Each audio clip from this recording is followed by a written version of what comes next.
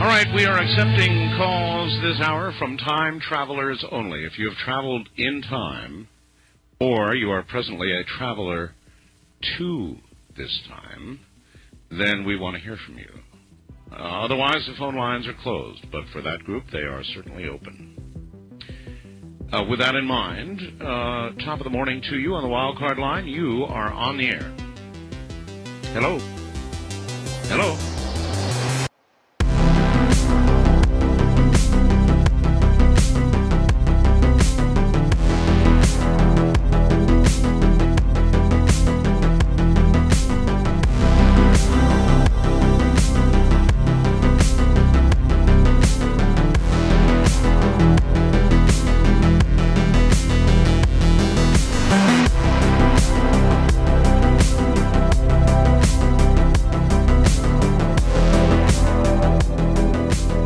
All right, what is going on, everybody? Welcome back to the Infinite Fringe, right here on Apple Podcast, on everywhere that you find the finest of podcasts. My name is Billy Ray Valentine, Billy the Kid.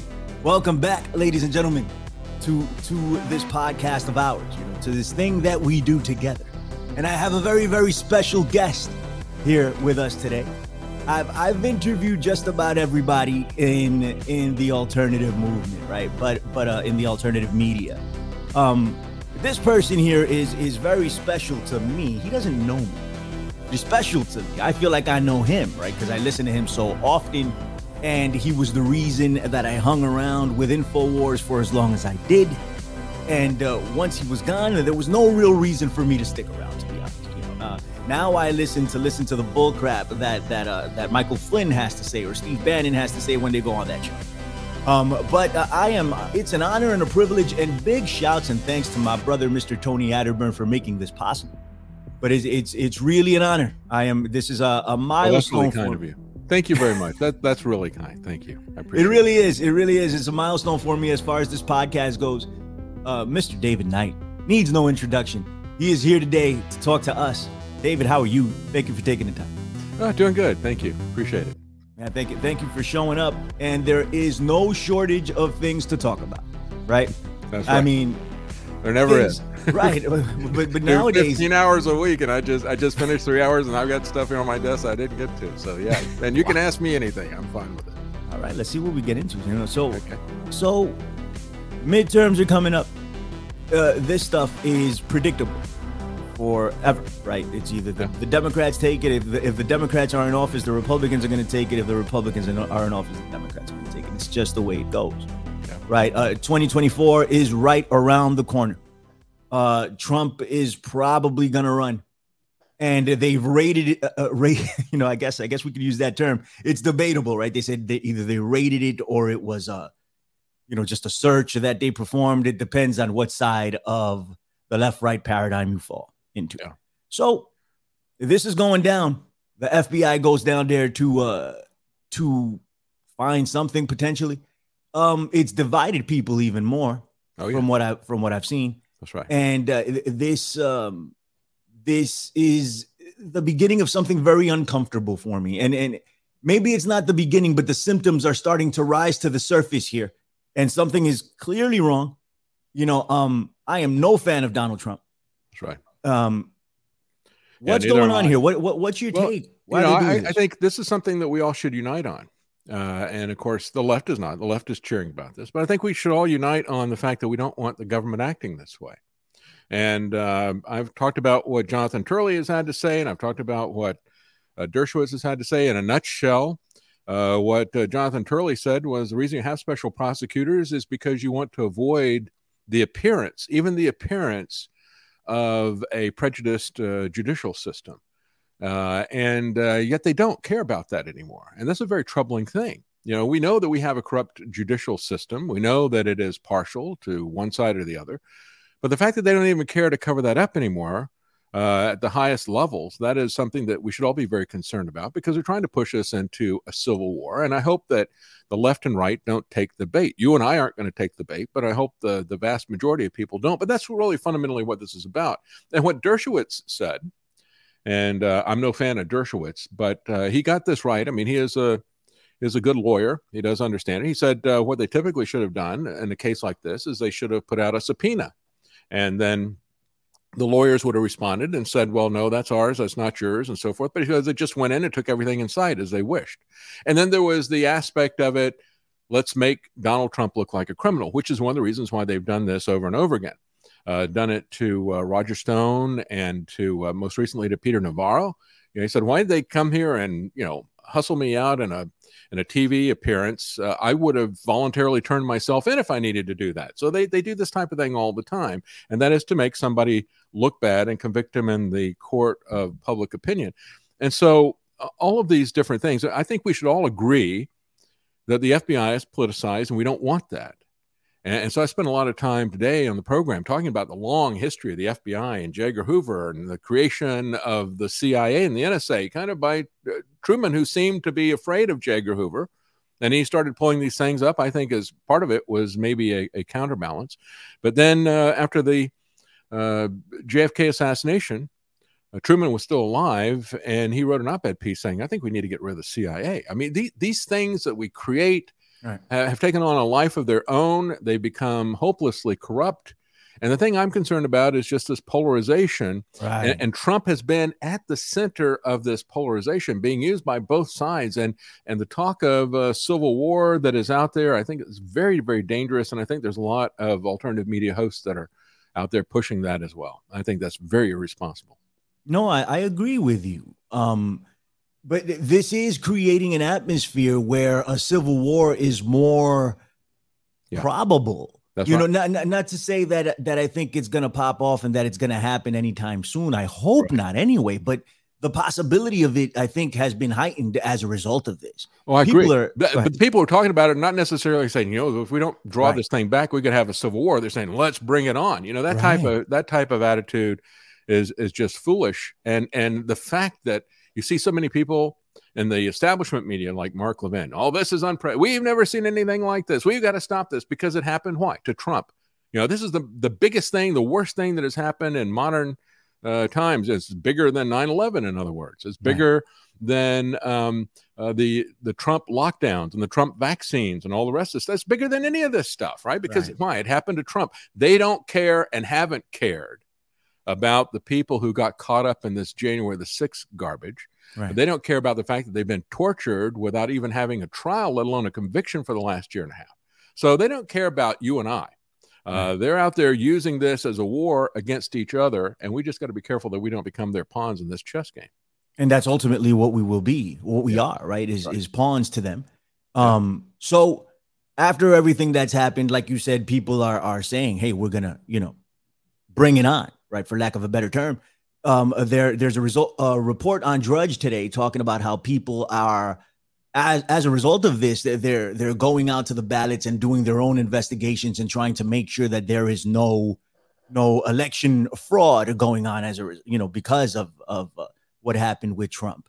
Now, this has reinvigorated the far right, in my opinion, giving more ammunition for them to go off of as to how Trump is a martyr and how he is fighting the new world order and they're getting at him. They're finally they're attacking him and they're doing everything they can to not have him be president again. That's the narrative that the right and I don't know what the distinction here is between the far right and the right, but there's a lot of bleeding when it comes to Donald Trump, in my opinion. One of the things I think is really dangerous is the fact that when I'll talk to people, I say, well, I don't like this, about Trump or whatever. I'll talk about a policy, and they'll say, well, then who do you want to have for a president? You name somebody for president. I said, stop this whole thing about how all the problems have to be solved in Washington. That used to always be a hallmark of the socialist left. Every problem has got to be solved in Washington by the federal government. And now that mindset has been adopted by conservatives. Yeah. And we have to, people go, who do you want for president? I think the right answer to that is, who do you want for your local sheriff? I mean, we have to start looking at local officials, and we know how important that is because we just saw what happened. It's been 880 days since Trump put out the the executive order that started this medical martial law. And we know that the local officials, if you had a good sheriff, if you had a good town council and things like that, you could stop that. Even if you had a bad governor who was being bribed by Trump to do the lockdown with all those tens of billions of dollars worth of cash, keep it going. I like that. Because if he didn't like it, he could have stopped the flow of money at any point in time. That's the way they operate, right? You notice that Biden, if he doesn't like what you're doing, in terms of not letting transgenders into the bathrooms, he cuts your funds, right? That's the way these guys operate. So if you keep funds going, that implies that you agree with what they're doing, or you're asleep at the wheel, or whatever the excuse. So I tell people, if you look at what happened in the last couple of years, you can see that things were either better or worse for people based on the local officials. If you had a bad town council, you had a bad sheriff, they could make it much worse than what was being imposed even from the state government. And so we need to focus on these local elections, and we need to get away from this idea that if we get a benevolent dictator in Washington behind the Oval Office, that everything's going to be fine. That's much broader than the whole Trump thing. We've got to adjust our whole mindset. The globalists have for the longest time said, think globally, act locally. We need to understand what these guys are planning globally, and we need to nullify it locally. I think that's the real key. Fantastic. I love the answer. But how do we get there at this point? Because the minds of the American public in general have been colonized at this point. I've never seen it in my lifetime. I've never seen the amount of division that we have right now. That's right. Right. So and no matter what you show, in terms of evidence or anything else, it only serves for everybody to double and triple down in their position. It doesn't really serve to move anybody. I mean, some people, of course, are moved more to the center of this and have a balanced approach, but that's a very small minority, in my opinion. Yeah. Either you're on the left or you're on the right. And I remember when I got involved in the alternative media, it wasn't like that. There was more like, okay, we don't like the left and the right, and that's more where I come from. And that's the way it was at InfoWars when I started. Right. We were not a Trump organization, completely captive by one politician. Well, I think, Billy, we're in a situation right now, a time frame, and I think the globalists recognize it. I think we're in a fourth turning. I think every 4 generations, if you're familiar with the fourth turning by Strauss and Howe, they're the guys who came up with a generational viewpoint of history, a cyclical viewpoint of history. They coined the term millennial, and a lot of these other things, people talk about that. But, about every 4 generations, and they supported this thesis by going back 500 years in American and then British history, and showing the cycle repeating about every 80 years. And about every 80 years, about every 4th generation, people get completely fed up with the corruption in their institutions. Right. And then they polarize against each other as well in many cases. And so we've had, in the previous 4 turnings, we've had World War II and the Great Depression. Prior to that, the Civil War. Prior to that, the Revolutionary War. You get the idea of where we are right now. These people understand the spirit of the times, and they understand the mood of the people. And I think they're exploiting this in every way that they can. And I think the politics is just one aspect of it. We need to understand that we're in a situation like that right now. And we need to start thinking about how we're going to rebuild society before and try to prevent them from tearing it down, but how we're going to rebuild it if they're successful in tearing it down, because that's the what they're trying to do, and to get their new society in place by 2030. When they wrote that book back in 1992, they'd already written one before that called Generations. But when they wrote The Fourth Turning in 1992, they were saying at the time that they thought sometime in the mid-2000s, about 2007, 2008, there'd be a global economic crisis that would begin the Fourth Turning, and that it would complete sometime around 2029 or something like that. So the globalists have got their new society in there at 2030. Man, let me tell you. And it's trending in that direction for sure. Yeah. Right. We're seeing, the smart cities and all the things that are coming for people. And they're going to base a lot of this stuff off of, COVID, meaning the vaccine. And you can only get into these smart cities if you're properly vaccinated. All this stuff is probably coming down. Well, they'll have a lot of different excuses. I talk about it as a MacGuffin. Alfred Hitchcock, talked about how the MacGuffin was a plot device. It didn't really matter what it was, whether it's the Maltese Falcon or something else, but it's whatever motivates the characters. And what we've noticed, the way the globalists have been motivating characters and politicians and societies for the last 50 years, they started with the first Earth Day, 1970. They started with it was going to be a new ice age. Everything was going to freeze over. And then they went with that for like about 8 years. And then they switched it to global warming. Now everything's going to melt. The polar ice caps are going to melt. We're all going to be flooded. And then, they go along with that. And the solutions are always the same. Even though they go from an ice age to global warming, the solutions remain the same. We got to kill everybody, right? We got to have depopulation. We got to reduce the population and take away everything that everybody's got and go back to a poor society. And then when they came to COVID, what was it? The same solutions. It doesn't matter whatever the justification is. You got to act today. Now is their last chance to save the world and do what I say and what they say, regardless of what the problem is. It's always the same thing. And now they're back to climate change again. Right. I want to ask you about something that just popped in my mind, and I don't want it to go anywhere, so I'm going to ask it now. Sure. In regards to all of that you just mentioned, right? The alternative media has kind of been on the forefront of a lot of it. At least some of the more credible personalities that have been reporting this have been saying this for quite some time. Yeah. But now we see like a real mainstream backlash against the alternative. It's been building for some time, since 9/11, in my opinion. You saw the History Channel come after 9/11 truthers and things like that. But right now, with the Alex Jones situation and everything that's going down, it looks worse and worse on the alternative, regardless of what we are presenting. And in the manner we're presenting it, we get lumped in together as crazy conspiracy theorists, right? Right. Was, in your opinion, Donald Trump a Trojan horse to the alternative media? In my opinion, I think he was. This is a guy who never had in his entire life. I mean, he was never any of the things that, the base of the Republican Party loves. He never.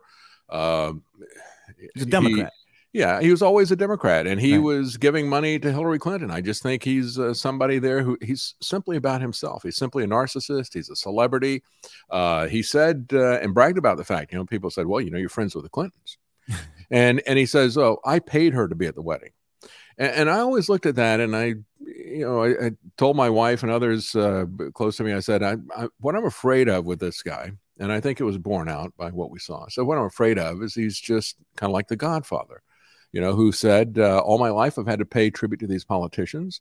And, for you, Michael, I'm going to have them paying tribute to you or whatever. That's his aspiration, right? To be the guy that they all have to kiss the ring and pay the money to, because he's tired of kissing the behinds of politicians and paying them money. And so I think that was really what it was about from a personal standpoint.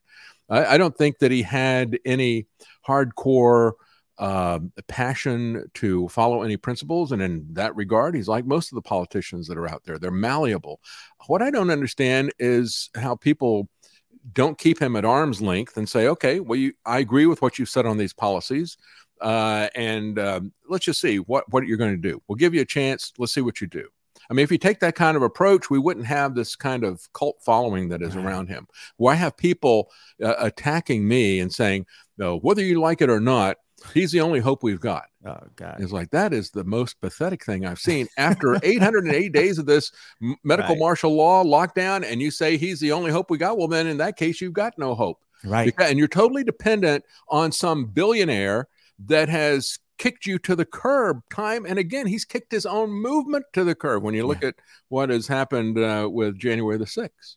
Right. No, I completely agree. He hasn't, shelled out any money for any of those people or any support for any of these people that went to jail for him. Yeah. He's there for another 2 weeks, and he's afraid to do anything to support them. Why? Because it'll blow back on him. Right. If he does anything to defend or to support them, they'll say, well, that shows that you are the leader and we're going to put you in jail. And so he's avoiding doing anything for them.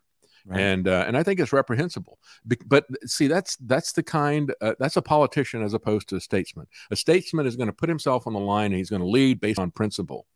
These guys, they're just doing whatever is expedient for them and for their political career. That's what their 4D chess is really about. It's about them winning, and they don't really care. You're just a pawn, disposable. No, I agree. That's exactly what we are in their minds. Now, as a result of Trump being a Trojan horse here, right? We're seeing the backlash, like I mentioned before. But in particular with Alex Jones right now, they're really going hard on him. And as much as I am not a fan of Alex Jones, I was for a long time. I've been listening since 2005. And at about 2015, 2016, he started going south for me, and I couldn't subscribe to the ideas that he was putting forth. Right. Yeah. I've never been a fan of Donald Trump, so I couldn't relate to what was going on. I didn't see the appeal. There was a lot of things there. So they're taking him down because of Sandy Hook. Mm-hmm. You know, in particular, this is what they're using. But as a result of all that, the entire alternative media has a focus on it now. If they can take down Alex Jones, even though I don't agree with a lot of the things that he was saying as of late, but if they can take down Alex Jones, they can take down anybody. You know, at least in my view. And this isn't a good thing for the alternative media. This isn't a good thing for you. It's not a good thing for me. You know, how long do I have to do my podcast before they start looking at podcast mediums that supposedly spread disinformation? Because it's only their narrative. This is the thing now. It is their narrative that they want you to follow, and you cannot deviate from it. And if you start questioning it even just a little bit, you're the problem. This is what they're setting with Alex Jones right now. Give me your thoughts. Well, you know, I think that what happened, and it was 4 years ago, on August the 6th, that 2018, that you had the massive deplatforming of Alex and InfoWars. I was caught up in that as well because I was working there at the time. And that really was political persecution. And then 2 months later, you had 800 different individuals and sites that were taken down. Mm-hmm. And they were not Trump supporters. Typically, there were places like Free Thought Project where they, more than half of them did not support Trump at all, like Free Thought Project. But they were anti-war. They were against foreign intervention. They were against the police surveillance state. That was a thing that pretty much was in common with everybody. Right. It wasn't the fact that they had this common thing that they were Trump supporters and cheerleaders. And that's a problem that I had with InfoWars, is that they became mindless Trump cheerleaders after Alex got infatuated or attached or whatever you want to call it with Trump, and after Roger Stone came on board. But these other organizations were not about that. Mm-hmm. And what we've seen in the last several years, and we see issue by issue, they will come in and say, well, you can't talk about where the virus came from. Well, now you can't talk about whether or not there is a virus. Now you can't talk about any negative effects about the vaccine. Right. You got to shut up about abortion. You got to shut up about gender. They take these things in here one at a time, and you will say what they say about each of these issues as they roll them out, or you'll be kicked off. Now, that, along with the fact that there has been economic deplatforming of some people, that was something that was happening to Alex as he was fighting these lawsuits. They were kicking him off of economic platforms. When I left InfoWars, or should say when I was kicked out, but actually, I don't know, you can say fired or quit, because I opposed Alex on all this Stop the Steal stuff while I was there. Well, that's really the reason I was fired. We commend you for that. Go ahead. Well, thank you. But anyway, when I went on my own, I wasn't even on my own for 6 months before PayPal banned me and Venmo. And so they're already shutting down the financial areas of that. I understood some of the other stuff that was happening. I thought, well, maybe it's just guilt by association or whatever. But no, this is about me personally. I put up this last December 2021, which is about after I've been on my own for about a year. I put up some Christmas music that I did for the program. And I'd been kicked off so many times with YouTube that it's like, okay, well, maybe just put up some music and I'll just keep it apolitical. Well, they found out who I was, and they terminated my program without any explanation, just like PayPal doesn't give me an explanation, or Venmo doesn't give me any explanation. So we understand that's built into where we are right now. Right. And, when I look at what happened with Alex could have chosen to defend in court the line between defamation and opinion, right? He chose not to do that. And I say that he chose not to do that. He says, well, they don't give me a jury trial. They just said I'm guilty and, I don't get a jury trial. But if you saw the trial, you remember the Perry Mason moment where his lawyer sent massive amounts of his phone texts and emails Yeah. to the other lawyer. He got caught by, first of all, he told him he didn't have an email account. Well, he had an email account. And then he told him that he didn't have any text messages that had anything to do with it. And they said you had a lot that had to do with it. Right. And so the bottom line is that what he was telling people was not true. He chose not to fight that. He chose, and I know because I was there, he chose to delay this as long as possible. Right. And he didn't really care about defending what he had to say. And I have a lot of people then who get angry with me. Well, what do you think about Sandy Hook? And it's like, that isn't even the issue. If you're concerned about Sandy Hook, you ask Alex why he said it was 100% fake. And now he's saying it's 100% real. You let him explain that to me. Don't attack me. I didn't get involved and nobody died. I know that is BS. I know that's CIA BS that is being put out there by Steve Pachinik and people of his ilk. But he's the one who's putting that out there, confusing the idea of a false flag attack with a hoax. He has now been able to intermingle those together so that most people can't figure out the difference between them. They're two different strategies. And so, you talk to Alex Jones about the Sandy Hook stuff. Again, I thought from the very beginning that, I thought it was interesting what happened to Wolfgang Halbig, that he was somebody he presented himself as somebody who had experience in law enforcement and in schools, and he was a school security consultant, and that he investigated these things, and he was asking them for information, and they wouldn't answer him, and then they sent, the Connecticut authorities wouldn't answer him, and then they sent a Florida highway patrol to his house to intimidate him. I thought that was newsworthy. Right. And, because we hadn't seen that kind of intimidation yet, that's now become common. We hadn't seen that kind of intimidation from officials against speech. Right. But it was pretty clear pretty early on that the guy was not all there. And, and that he didn't have anything, and that he's hyping stuff, and he couldn't produce the receipts. And so, I didn't get into the Sandy Hook thing, but the issue is neither did Alex. He chose not to defend it. And for all the people who think that it was real, he could have said, well, show me, prove to me that the kids died or whatever. Instead, he just, chose not to participate. And so when we look at that, he's using this, and we need to understand that when you add false details, and everybody can be wrong, and we have a right to be wrong, and it's not a crime, and it's not liable to be wrong. It's libelous if you are wrong and somebody tells you that you're wrong and you should have done your investigation, but you continue to go with it and continue and continue and continue, and you make it personal and malicious. That's what the problem is. And so what I say, when you look at the Sandy Hook thing and the Alex Jones thing, I look at the use of the First Amendment freedoms that we have, freedom of the press, free speech, the rest of this stuff. And it is threatened when people knowingly tell lies and add sensational false details to things, and do it in order to get audience and money. And when you do that, you're doing the same thing to the First Amendment that some wacko is doing to the Second Amendment when they go out and do a mass shooting. You're inviting attack on these fundamental rights. And so that upsets me very much. I understand where we are with this. I know that we've all got a target painted on us, but it doesn't help to do this. And he's not the martyr. He's not a martyr any more than Trump is a martyr with this stuff. That we have a politicized system, but that doesn't mean that the people who are being attacked, that's another thing that I get all the time. The people who are being attacked are not necessarily good guys. Hitler attacked Stalin. Does that make Stalin a good guy? It made him a useful ally, but it didn't make him a good guy. Right.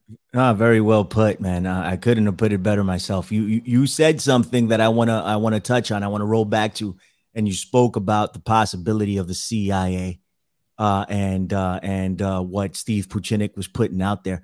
And I'll tell you one thing. I used to listen to InfoWars, and I would hear Steve Pachinik in the early days, and he was built as this reputable guy. Yeah. And I was like, man, God, I can't believe this guy is saying this. Same thing with Wolfgang, and I interviewed Wolfgang once. And this is when I started to see that something was different. But the way it was framed by InfoWars was that this guy is top notch, reputable guy, right? And that's the perception that's been set to all the people that watch and a lot of the people in the alternative media, about these particular characters. But I've had this theory in my head, and it's not original to me, even though I came up with it myself, but it's not original to me. This is a theory that exists, that the CIA could be intimately involved in planting stories like this. And you tell me if right, like I mean, Sandy Hook. But beyond that, we have the QAnon situation and the Pizzagate. Even though there are some elements of Pizzagate that I would like answered, but overall, the grand conspiracy of it only serves to make us look worse. That's right. In what we're putting out. Go ahead, Dave. Oh, it's one of their oldest tactics. Right. It's to go out and if they've got somebody has discovered something that is true and damaging to them. What they do is they go out there and make common cause with it, and then they add some false details, knowing that when those false details are discovered, it will discredit the entire thing, and that's the way they cover up these releases of things, and it's the way they set people up as well. And when you go back and look at Pachinik, he's got a long history with InfoWars, and I know from being there that Alex has gotten very upset with some of the things that he said at one point in time before they had the fourth hour on a regular basis. Every once in a while, Alex would go into a fourth hour broadcast and just call it overtime. And he kept Steve Pachinik on one of these broadcasts, and Pachinik starts going off on this thing about, now we have to assassinate Obama. We can't wait any longer. He's got to be assassinated. And Alex gets off of the thing, and he's really angry. He says, this guy is setting me up. He's trying to get me in trouble, and I can't have him on the show anymore, And then he did.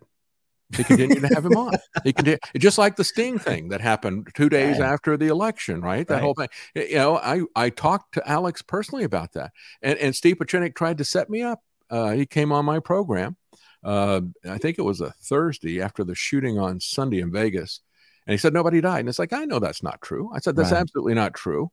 And there's a lot of things that are suspicious about Vegas. And I'm sure that, the people that Steve works for in the intelligence community would love to shut that whole thing down by setting up some narratives about it being a hoax. And he would like to discredit me at the same time. He's somebody who has been around. He was working with Operation Gladio. And he was working for Henry Kissinger in that. The Italian government found that he was responsible for the murder of the Italian Prime Minister, Aldo Moro, who was kidnapped by these people. It was a false flag operation that was being run by NATO to get after the left-leaning Marxist politicians like Aldo Moro. And he was very proud of that. And, you could say that he was just boasting and making up a false resume, but the Italian government said the same thing about that. So he's been a disinformation agent. He's a great raconteur. He makes up great stories. And see, the whole thing about Pachinik is that Alex knows that he's lying, and he puts him on because it's a great story and it gets a lot of views. It's clickbait, and he makes money off of it. And he's perfectly willing to sell you a lie in order to make money off of it. That's incredible. That's the bottom line. That is incredible, and it's unethical, to be honest. It's not a good look. You're talking about disinformation agents, and I want to hit you with a couple of others. I'm not a fan of Steve Bannon. He was on with Alex yesterday or the day before. I don't know.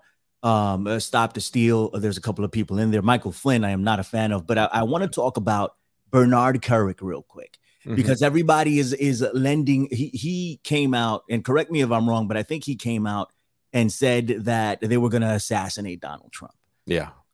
Right. And that has hit all over the place. And the way they're building it is that Bernard Kerik is this reputable guy that doesn't make, crazy assumptions about anything. I'm like, the guy was groomed by Rudolph Giuliani. Yeah. And that's as far as you have to go, in my opinion.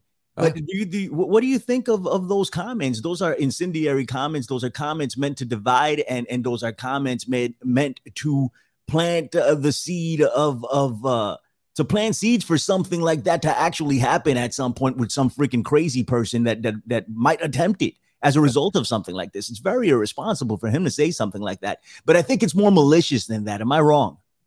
Well, when you look at it, he says an associate of Rudy Giuliani. That was one of the big problems I had with Trump. Right. Rudy Giuliani, who was at the epicenter of the 9/11 cover-up, he had people died because Rudy Giuliani was so desperate to destroy evidence about that he sent them in without a mask.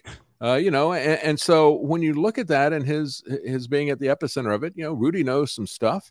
which means that Trump knew some stuff. And of course, Trump never did declassify the 9/11 information as he insinuated that he would. So many things that, oh, yeah, we'll see about that. Just like when people were begging him, shouting at him at his rallies just immediately prior to the election, fire Fauci. Oh, yeah, like me, we'll see about that. Well, he didn't do anything, right? and so, yeah, I agree that it is irresponsible. And it's that kind of over-the-top rhetoric that is pushing. Steve Crowder made some statements like that. War is coming here. And he's not in the sense that we need to stop this. We need to pull this back, and let's stop and think about this, folks. No, it's like, yeah, I'll be here. Let's do it. And that's where we are right now. We got a lot of people who are doing that type of thing. I think it's very irresponsible. No, absolutely. And it takes me to Michael Flynn after that, because there's this atmosphere. Let's do it. Let's fight. And Michael Flynn was instrumental in pushing the narrative of the digital warrior. Right. And he's like, all of you are involved. You need to take your country back. And it created an atmosphere. I think Flynn and Pachinik, I think they are part of, the CIA and the intelligence community. I just say CIA, meaning all the intelligence community. A lot of people just say IC, the intelligence community. But when I say the CIA, that's what I mean. Right. But, within that, you've got all these different organizations, and some of them are military, and they're not necessarily politicized. But then you have the CIA, which leans left, and you have the military intelligence, which leans right. And there are, and they're really kind of at war with each other. And you would see that with Pachinik and the types of things that he is pushing, and you see it with Flynn and the types of things that he's pushing. These are people who would like to see us get into a war. They're itching to kick that thing off. And I think they're very dangerous people, frankly. And I don't agree. I thought that, and I defended Flynn when he was kicked out immediately at the beginning of the Trump administration. I thought that Flynn, as Trump was campaigning, I was glad to see that Trump had selected him, because I thought that Flynn had been truthful and candid about the fact that we were arming ISIS and what we were doing in Syria. I was amazed that he told the truth about that. Right. But then, and then when, right after during the transition period, they started with him and they kicked him out. And I was amazed that Trump didn't do anything to defend him. I thought it was a nonsense charge. And I thought he was persecuted for a couple of years. I think that has really hardened him. I think he really would like to see a war happening. And I think that his rhetoric of late has been very dangerous. It has all the hallmarks of a financial grift, because he's set up these, he's going around doing these speeches, a lot of them with Alex and other people. And he's set up this website, and it's all about the 2020 election back there. And as I said at the time, if you don't care what's happened to us since March the 13th of 2020, then why do you care so much about what happened on Election Day 2020, right? I mean, how could you not pay any attention to that, not get in the streets, not redress your grievances over the medical martial law? Why? Because Trump is in place? Come on. And now you care because why? Trump has got his butt in the sling over this stuff? It doesn't make any sense.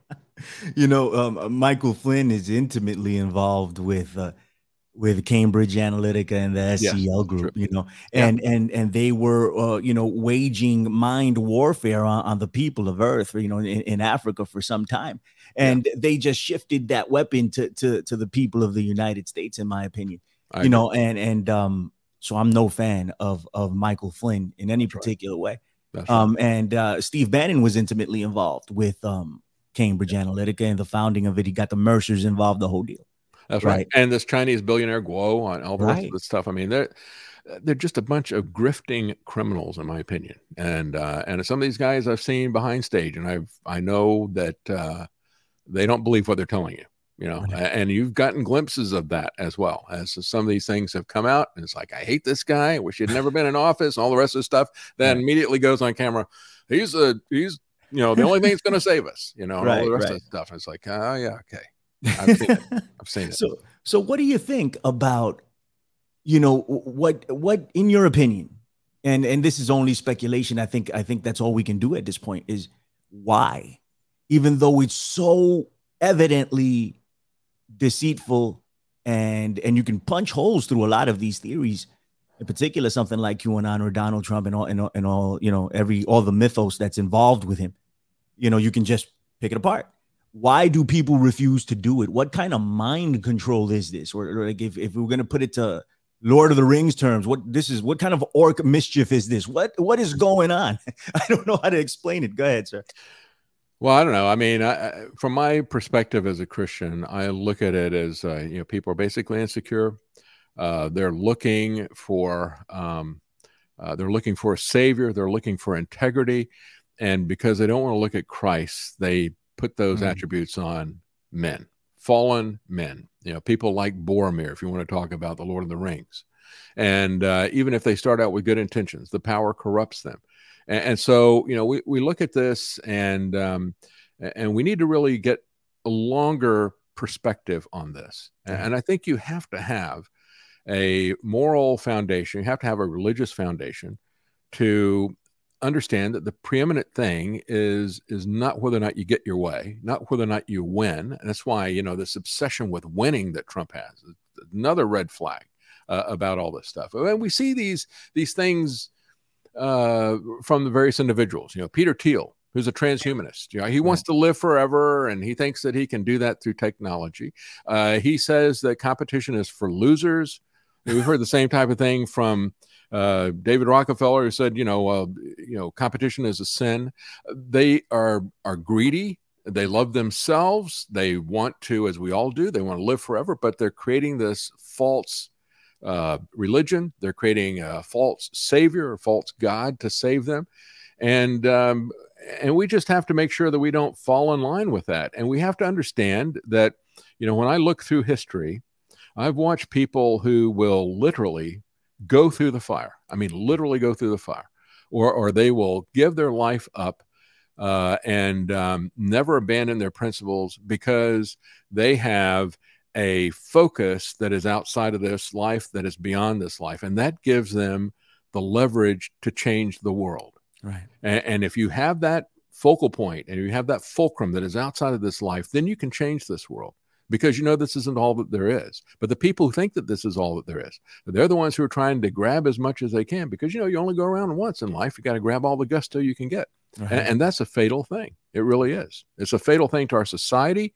And it's a fatal thing to them as individuals. It turns out to be a kind of, Shakespearean tragedy or Greek tragedy. Right. I want to get your thoughts on this. And I want to ask you, what do you think? I mean, you touched on the transhumanist movement. I don't think that they will ever truly achieve immortality. I don't think that they will ever truly achieve planting consciousness in another body, and this is what they're trying to do. I don't think they fully understand, and they're not meant to fully understand. Me, I'm perfectly content with being immortal. I'm perfectly content with the opportunity that the Lord has given me to experience this life. I'm cool with it. And when the Lord decides that it's time for me to go, it's time for me to go, and that's the end of it. I'm fine with that, right? Yeah. Would I like to live forever as I did when I was 25 years old? Sure. And have all the wisdom that I have? Absolutely. Right. That'd be cool, but I don't need it. It's not necessary for me. But another step to this, I don't think it's possible. That's right. I don't think they will ever figure this out, even though they say they are. I don't think it's possible. Give me your thoughts. I agree. Oh, yeah. Well, they're going to cure cancer, too, because they're so smart. Look, they don't even know what a person is, right? Right. At this moment where Marsha Blackburn says to Brown Jackson, so what is a woman? Well, I don't know. I'm not a biologist. I'm not a biologist. I had a similar situation like that with Zoltan Isvan, who was a transhumanist. Right. And I didn't ask him what a transhumanist was, but I asked him what a person is. What is a person?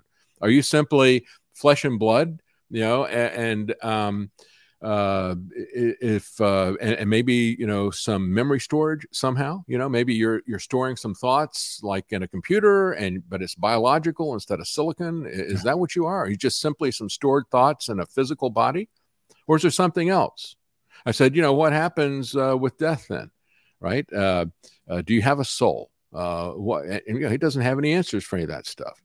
He doesn't know. And I said, and if you were to transfer, if you were able to read my mind in terms of electrical signals.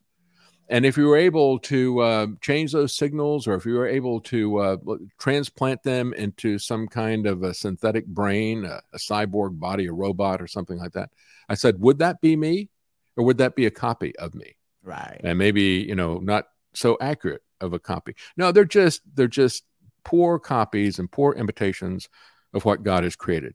And they don't see the full person any more than they see the full scope of time. And so all they see is what's here and now. They see this limited dimension. There's a lot of scientists and string theory and a lot of other things that believe that, this time-space continuum that we have, 3 dimensions and a 4th dimension of time. They believe that that's not all that there is, right? They mathematically believe, and I forget, 10, 11, 12 different dimensions and so forth. There are different dimensions that we don't even see right now. And they don't see the longer perspective, but they don't see the different dimensions even of a human being. And they're trying to copy that. They don't even understand what they're trying to copy. I agree. But they're 100%. dangerous. Let's just say that, though. They're dangerous about what they're trying to do. Absolutely. They're reckless. Yeah. And they're not, there are no consequences for what they do. That's right. They just do. We mess up in, flipping burgers at McDonald's, you're done. These people can try to do whatever the hell they want with theoretical concepts that they don't even know were true or not, and just go with it, and they're absolutely fine. Nothing happens to them. And unfortunately, this is the state of the world that we live in. I want to get your thoughts on the future of the alternative media. Where do you think we're headed? Well, I think the alternative media is headed for a bumpy road, just like everybody else. I think we hang together or we die separately, and that's the alternative media, and it's all as a community. And I think it's also, but we still have to understand if there's a bad actor, we identify that as well. All right, if you're talking about local community and how important the local community is, you have to, if somebody turns out they're going around robbing homes, you got to do something about that at the local level, right? That's why we have a local sheriff or something, and so. But I'm saying that in general, we need to make common cause with each other. We need to be able to communicate with people. That may be something that is going to be very challenging for us to get that information out in the not too distant future, because they're working every different way that they can to restrict things financially, because ultimately for them, it comes down to money. And, just like Catherine Austin Fitts says, this is all about a financial reset at its core, and they will use a central bank digital currency in order to control everything in your life. Right. And so, we have to understand what that is, and we have to understand that, well, there's certain things that we can do to try to prepare for this. But we have to start making relationships in our local area. It's difficult to make relationships with neighbors, but, through a church or through clubs and different things like that, if you can find common cause and relations with other people, you can't go it alone, and you're going to have to find some relations with people. And I think to a degree that's going to be also true in alternative media as we try to pass information around that we find to be true. We're going to have to grab something from this guy and pass it on, and we should all be doing that. Absolutely. I agree with all of that. This has been The Infinite Fringe with the legendary Mr. David Knight. Thank you for taking the time to come talk to us. It's an honor and a privilege.